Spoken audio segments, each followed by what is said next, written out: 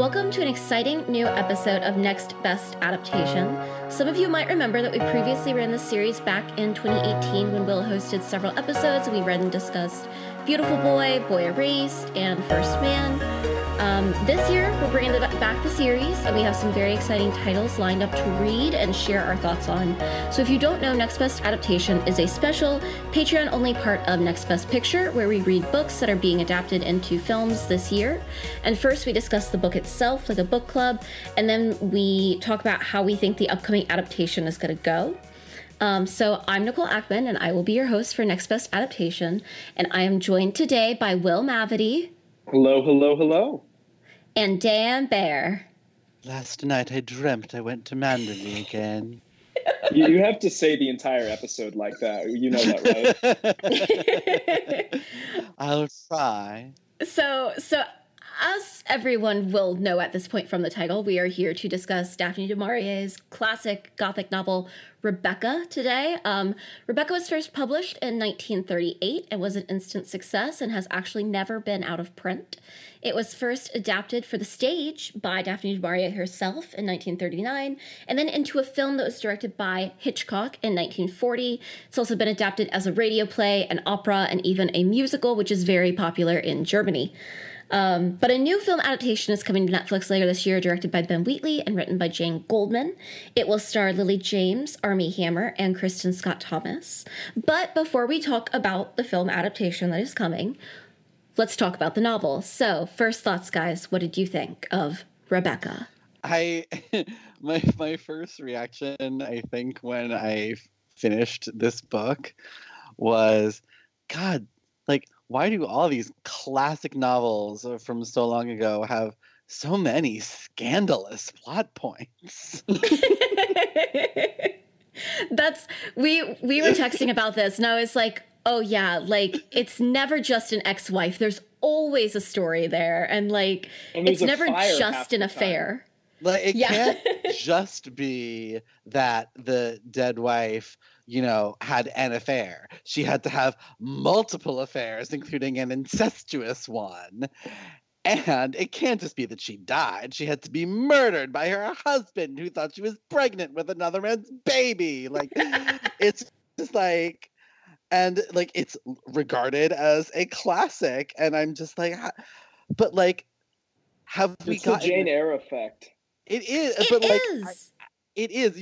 You said that, Nicole, but I just keep thinking, like, if this were published today, like, would people be, like, people would be scandalized by that? No, like, I feel like we've gotten almost more prudish as a society in regards to these apparently, things. Absolutely. Apparently, she was excluded from some literary circles at the time because they found the material tawdry.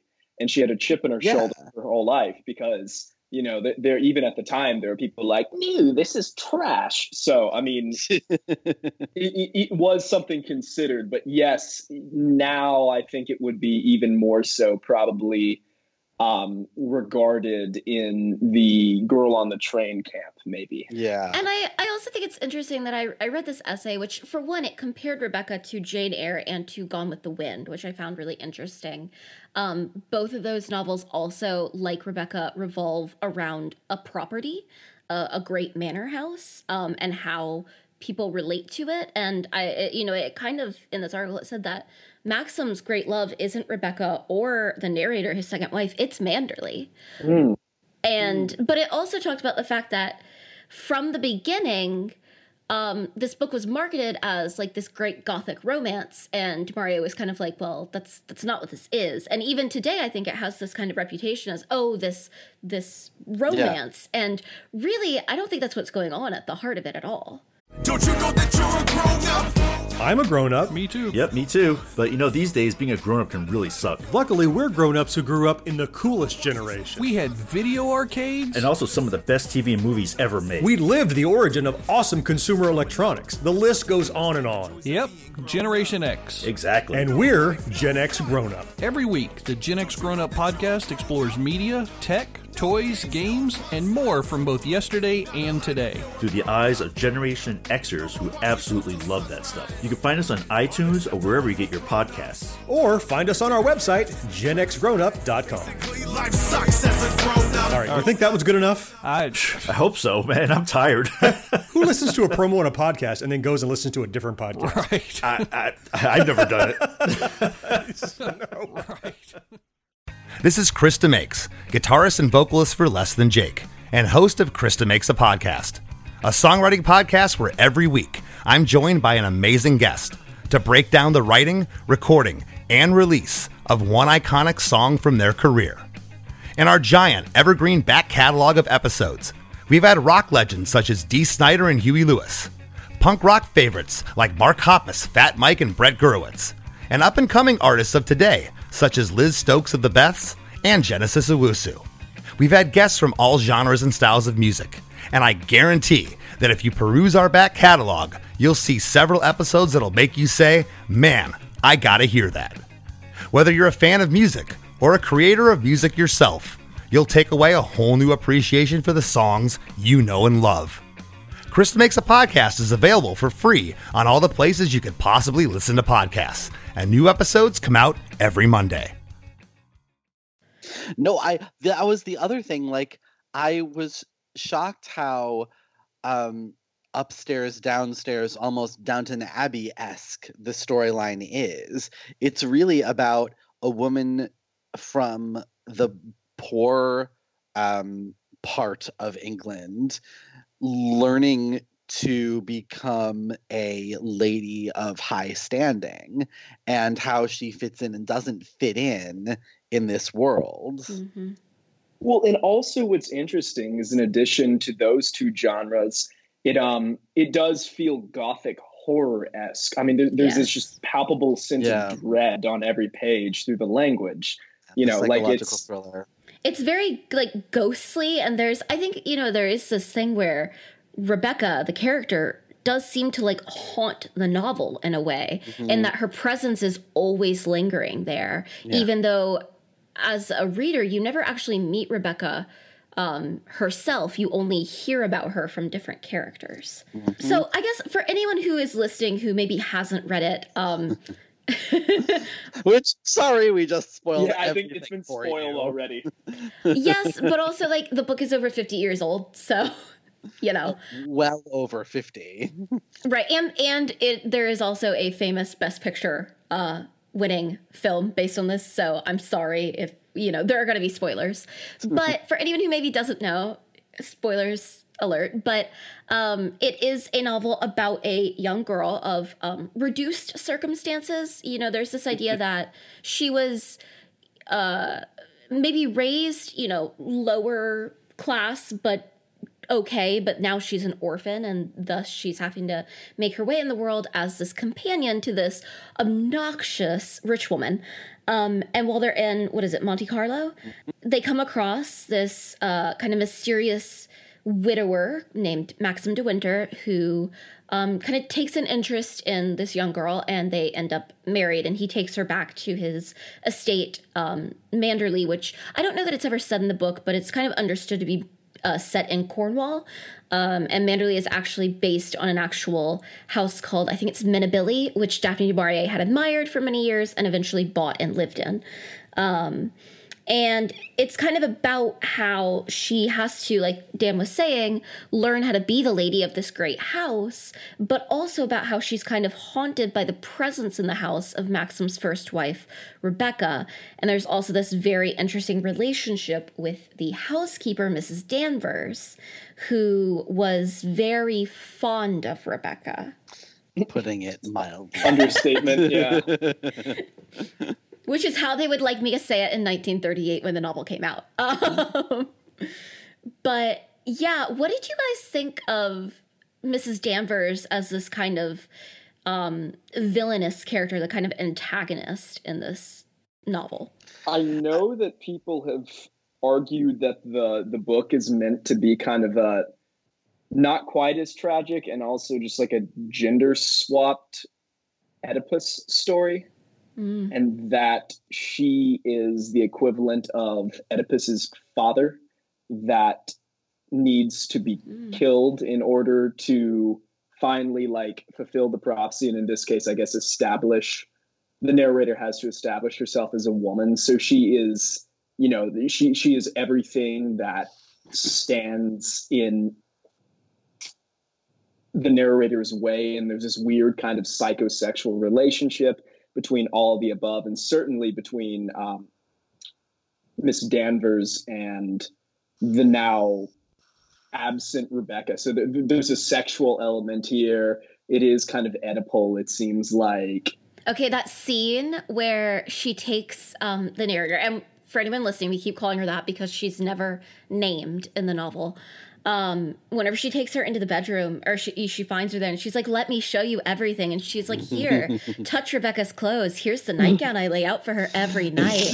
I was like, "This is genuinely one of the creepiest things I've ever read." Seriously, but also like because and I'll be perfectly honest, somehow I had never seen Rebecca until like literally just now before we recorded this, but I had I had seen bits and pieces of it over the years as, someone who likes film. And so like hearing all of those words in the voice of Judith Anderson as Mrs. Danvers, it's even creepier.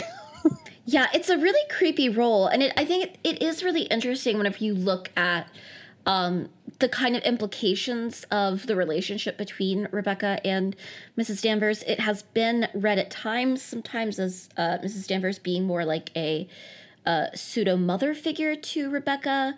And then other people, I think, rightfully read it as a romantic attachment. Mrs. Danvers certainly is obsessed with Rebecca, and Rebecca it feels like Mrs. Danvers is maybe the only person Rebecca ever liked. Yeah. Well, I think they're two sides of the same coin, basically. Yeah. They have there's this capacity for evil thoughts and evil actions in the two of them that none of the other characters in the book really have. Except maybe Jack Favell, but that's a family thing. I think it's interesting in that, other than the narrator herself, it almost feels at times like every other character in this novel is an antagonist. Yes. Mm-hmm. Like, basically, everyone in this book sucks. Even the narrator. Like, they're all, which obviously, like, that's true of people, I think. Like, and I think that there's definitely a lot of social commentary going on here, especially in how she talks about this woman that the narrator is working for at the start of the novel, and how she's basically this like nosy celebrity hunter who doesn't know what to do with her money. And never heard of someone like that. She's terrible, though, and it does make you see why the narrator would jump into any way to get away from this situation. But I think that's a really interesting commentary on the sort of woman that Daphne du Maurier probably knew some people like that. Oh, I think she had a very bleak view of human nature in general. That would be my guess from this and pretty much everything else she wrote. Yeah, although she true. does very obviously love dogs. True, cute dog, lots of licking. Yeah. Jasper is the best character in the whole frickin' book. Why do you think she chose not to give the narrator a name? It's an interesting thing because the book is so internal. And that's what later I'm going to talk about. I think that's what makes it a challenge to adapt to the screen, is because it's told in the first person, and a lot of it is really inside the narrator's head and her perception of things, and her biased narration of events. And I think it's one of the things that's really good about the book is how it allows you to get into her head in moments where it seems like she's almost having like panic attacks, maybe the way that it like talks herself in circles and stuff. And I think that maybe part of her not really, she doesn't have a name. You don't really know that much about her background either. And she's never really described physically, obviously, because you don't like, a good writer in the first person does not describe oneself. I think that part of that is that it's supposed to allow the narrator, the reader to really kind of slide into the role of the narrator into this gothic horror. I think also a lot of the novel is about her finding her identity about, about her finding, her own way in the world apart from Mrs. Van Hopper and apart from Rebecca and, the other, whatever may be expected of her, in quotes, as the Mrs. De Winter, the Lady of Manderley, this grand estate. Yeah. I think the book is very much about the difference between the commoners and the, I guess, landed gentry, maybe, I guess we're talking about. They never quite say what exactly the De Winter family's position is, but they're certainly landowners. Yes. Yeah. But it's very much about the difference between them and how each class perceives themselves as well as how they perceive other classes. So since it's about this woman who is sort of struggled between two classes, what does this mean for her? Who am I now that I'm no longer myself? I'm Mrs. De Winter. And note that, even Rebecca most of the time isn't referred to as Rebecca. She's mostly referred to Rebecca by the narrator. Most of the other characters still refer to her as Mrs. De Winter. Right, or the first Mrs. De Winter. Yeah, the first Mrs. De Winter. And it's very, it's fast. And this jumped out more watching the movie, but it's very much about how women don't have an identity in this society. They are wives, and that's pretty much it. And how she spends so much of her time trying to become what she thinks Maxim wants and what she thinks Maxim's sister and brother-in-law expect of her. And how I think that some of the most interesting parts of the book actually aren't the gothic horror bits, but are the parts about her having to go on these visits to these other people in the community and having to receive them, and they have to throw the party because everyone expects it, and how she, doesn't know how to fit into this world. And I think it's a really, kind of biting commentary on what life is like for women of this time, and particularly if you think that, Du Maurier herself comes from a similar class. And one of the things I read talking about the novel was saying that if you look at Du Maurier herself, she's really, you can see her in the narrator, but you also can see her in Rebecca. And, a woman who flaunts convention and who doesn't want to be what society has said she has to be, and who has, there's some stuff written about Du Maurier potentially having had some bisexual relationships, having been bisexual. And I think you definitely can read Rebecca that way. And kind of, in a way, the way that she is punished by society at large through Maxim for being willing to be independent and being willing to take a stand and step outside of the role that she has been assigned. So you think Du Maurier is more sympathetic towards Rebecca in general than most would interpret ultimately? I think so. I don't think so. Hey everyone, sorry to interrupt, but this is a preview of the full review of the novel Rebecca here on Next Best Adaptation, part of the Next Best Picture podcast umbrella. I want to specifically thank Nicole Ackman for volunteering to bring this series back. We hope that during this quarantine time that you all can read along with us and be part of this really exciting podcast book club. Be sure to read along with us next month for our next adaptation review of Charles Dickinson's David Copperfield here on Next Best Adaptation. You can subscribe to the Next Best Picture podcast on iTunes, SoundCloud, Google Play, Stitcher, TuneIn, Player FM, Acast, CastBox, and also on Spotify. Be sure to leave us a review on Apple Podcasts and let us know what you think of the show. We really appreciate your feedback and your support, which you can lend on over at Patreon. This is a preview of the podcast, so if you want to get the full podcast, you have to head on over to Patreon, where for $1 minimum a month, under Next Best Picture, you will get the full review here along with other exclusive podcast content from us. Thank you so much for listening as always, and we shall see you all next time.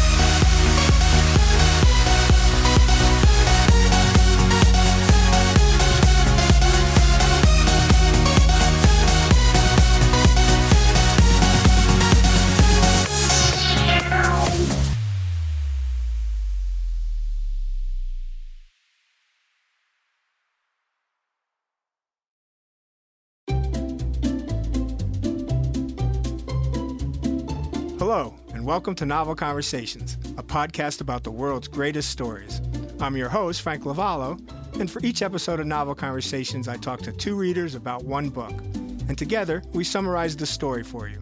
We introduce you to the characters, we tell you what happens to them, and we read from the book along the way. So if you love hearing a good story, you're in the right place. Our 9th season is coming this fall. Tune in to hear from some of the all-time great authors, Charles Dickens, Jules Verne, F. Scott Fitzgerald, and more. Subscribe to Novel Conversations wherever you listen to podcasts.